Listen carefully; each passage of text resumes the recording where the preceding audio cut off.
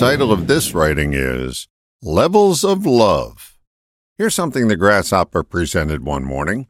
If you've ever experienced love with someone, you still love them at some level. I'll defer to my friend Jerry Stocking's one-word definition of love: inclusion. My guess is that pure love is inclusion of everyone. I'm not sure any of us are at that level, but as the old adage goes, shoot for the moon and settle for the stars.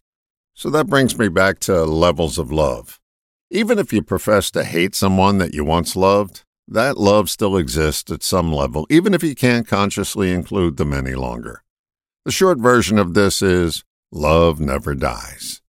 It's always present, but not always recognized or acknowledged. Reminds me of a pretty sad story. Many years ago, I attended my grandfather's funeral with my mother. She professed her whole life that she hated him. She would cite chapter and verse why he was such a vile person worthy of loathing. I didn't understand it when she cried at his funeral. I do now. At some level, she loved him, and the sense of finality of his earthly existence let that love surface, even if for just a brief moment.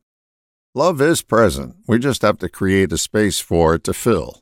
If you find someone unworthy of your love, make the effort to create a space within you for that person. You may find that making a space for them is followed by a level of love. I'm not saying you should love them. I'm only suggesting to create a space for them. That way, a level of love has a chance of coming through. If you can't do it for them, do it for you. Any level of love feels better than hatred. So act in your own self-interest and create a space. It just may bring a smile to your face. All the best, John.